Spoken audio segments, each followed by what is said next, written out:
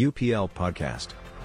Thanks for joining us, and on behalf of UPL, welcome to our very first Open Ag podcast. Now, at the risk of making a massive understatement here, it's been a challenging year. Drought, fires, floods, and obviously the massive disruption caused by the worldwide COVID-19 pandemic.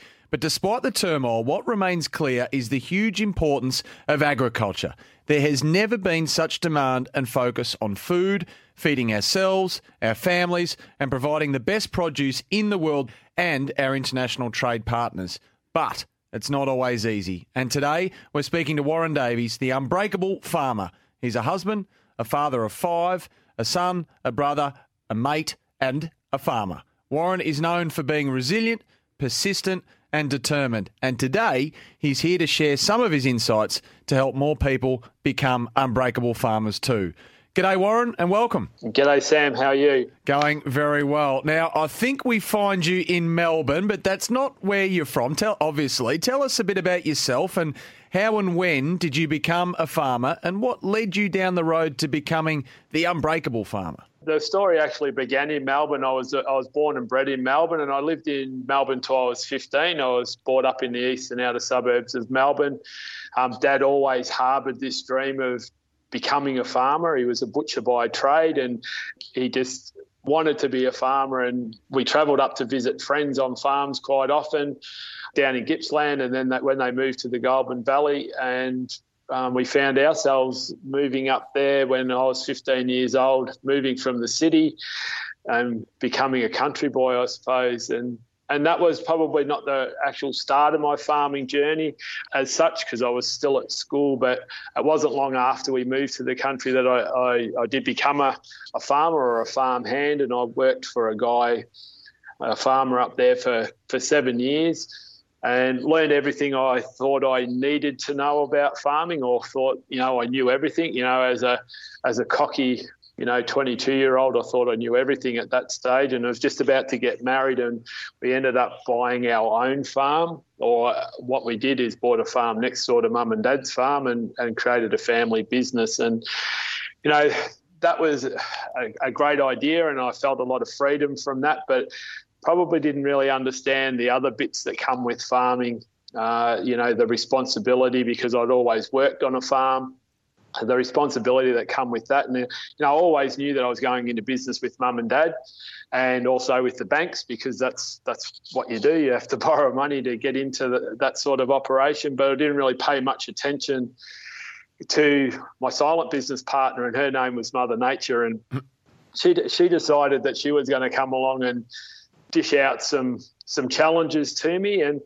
I think if you go back, as a kid growing up, I also faced challenges along the way with a lot of bullying at school, and I struggled with anxiety and self, the way I thought of myself as well, but I buried them under the carpet. And probably an underlying theme to my story or my journey is not doing anything about stuff. And when Mother Nature started throwing challenges at me on the farm, it started to affect my mental health and well-being. And the first time was a flood.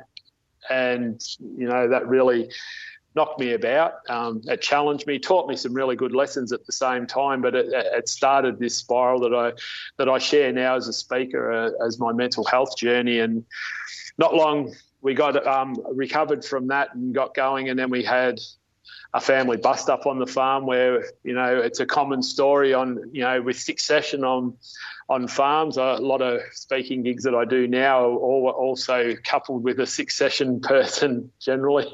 They're always on the bill because it's a big topic in agriculture, and we never really had thought much about succession planning. And so the only option I really had to solve that issue was to buy Mum and Dad out of the farm, which is what I did, and took on a lot of debt.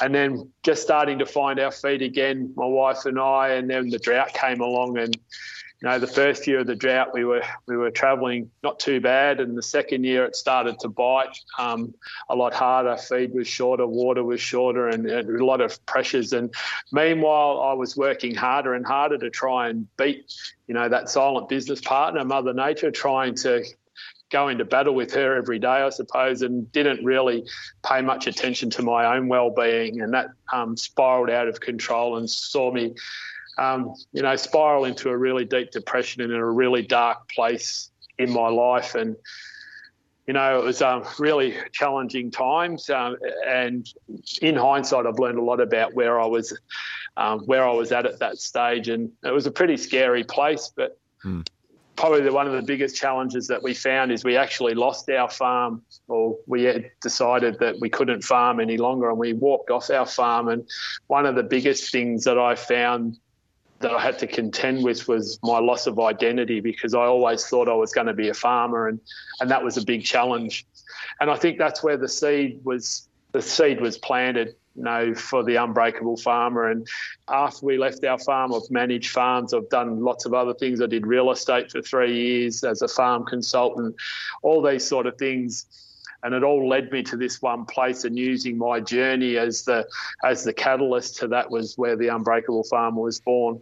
Well, it certainly forged through hard times, no doubt about that. But Warren, do you believe that many farmers, and in fact wider people in the agricultural sector, feel that stress is seen as a normal part of life, and does it have to be? Well, it definitely doesn't have to be. And as rural and regional people, we're probably tarred with that stoic brush, and I think we think it's required of us to stand up and work our way through it, where sometimes things get on top of you and you need to reach out and be able to seek some help. And as you painted the picture with the current situation that rural communities have faced over the last 12 months, or at least a couple of years, with the drought, sometimes things can get challenging, and we need to be able to reach out and seek some help and make sure that we're looking after ourselves. It's one of the biggest lessons that I learnt through my journey is, didn't pay enough attention to my own well-being. So how do you overcome the stresses in your day-to-day life, Warren? Obviously, you've lived some pretty harsh life lessons, but are there triggers that you look for, and how do you overcome them?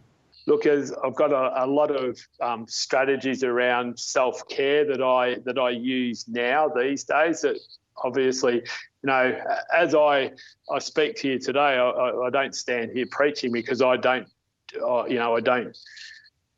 do a lot of the things that I talk about these days. It's just the stuff that I learned along the way, because if I had done some of the things that I talk about today, I probably wouldn't have found myself in the position that I was back then.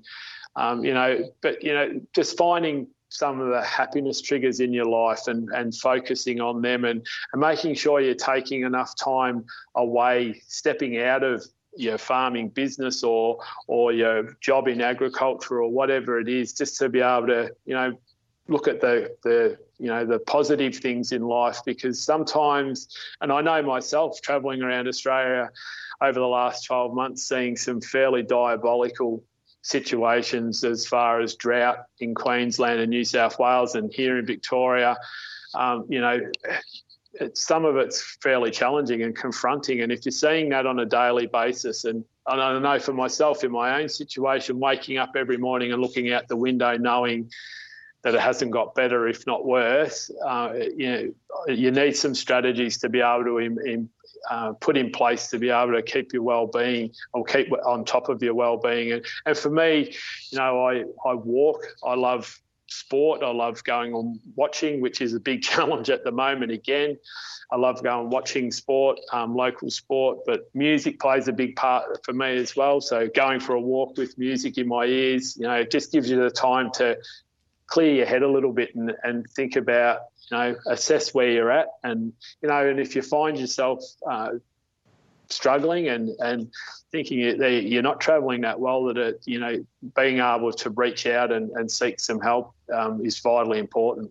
Some of those tips might feed into what I was going to speak to you about regarding isolation. I mean, we've all been forced to confront isolation in varying forms given the current climate, but many farmers may feel that sense of isolation every day, I guess. And I mean, do you have any advice for tackling the mental health issues that arise, especially when you're feeling isolated?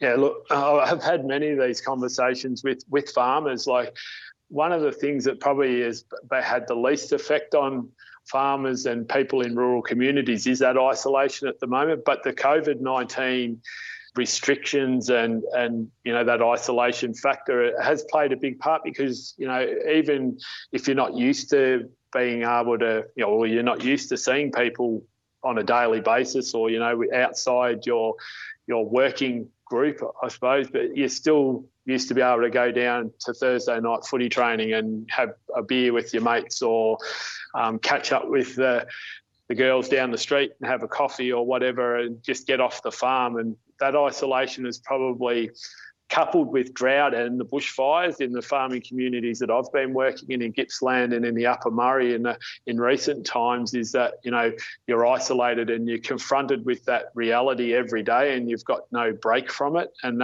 that's had a big impact on the mental health of a lot of farmers and I suppose those frontline support people, the people that work in the rural stores and in the local towns, and that impact and that reality of facing that every day without any break is probably compounded. They've gone out of drought into bushfire conditions. Some people have lost everything, or have been fairly decimated as far as the bushfires go, and then they're trying to recover from that, and all of a sudden we're locked down and in isolation, and that's made it really hard. And I know, like, for the communities I've worked in, like, I haven't been able to go to those communities for a couple of months, and I've been trying to keep in contact either virtually or on the phone, but it's not the same as face to face, being able to sit down and have good chats with people about how they're feeling. And I know a lot of people have been reaching out with me in the last few weeks, where it's just, it's probably starting to really hit home now that, what's happened in the last 6 months, and that compounding effect of a couple of things like the drought, and then the bushfires, and now the COVID situation has taken its toll on their well-being. So, Warren, as we leave you, do you have one, I guess, overarching takeaway message for farmers and people in the agricultural field, just to help them build their resilience that you speak of, their persistence and their determination? What would that be? What would be the first thing that comes to mind? I've probably got three for you, Sam. Three really important things that I learnt from my journey is that communication is key. If you find yourself in any way, shape or form struggling, you need to communicate with someone, and hopefully with your support network. I talk about 5 people, the 5 people that you love and you trust, be able to communicate with them. The second one is to stay connected with your community, and in these times where restrictions are in place, that's a little bit harder, but stay connected with the people around you and with your community, and make sure that you're looking out for each other. And thirdly, it's really about seeking help. If you're struggling, and it doesn't matter what it is, whether it's your mental health and well-being, your relationships, your business, whatever it is, and you need to and you feel that you're struggling in any one of those things, you just need to reach out. There's plenty of services and plenty of support and resources out there that you can reach out to and seek advice from. Well, Wazza, I think I can call you Wazza now. On behalf of UPL, so much for being part of this podcast, and we appreciate you being so upfront and honest with some of your memories. No worries, Sam. Thanks for having me. It's been a pleasure. Warren Davies there. That is a fascinating story, and hopefully for you, some really insightful takeouts that we hope can inspire you moving forward. Warren Davies, and if you'd like to know more about Warren's work, head to his website, www.theunbreakablefarmer.com.au. If you've enjoyed this podcast, please share it with a friend. I'm Sam Edmund. Take care, and thanks for listening.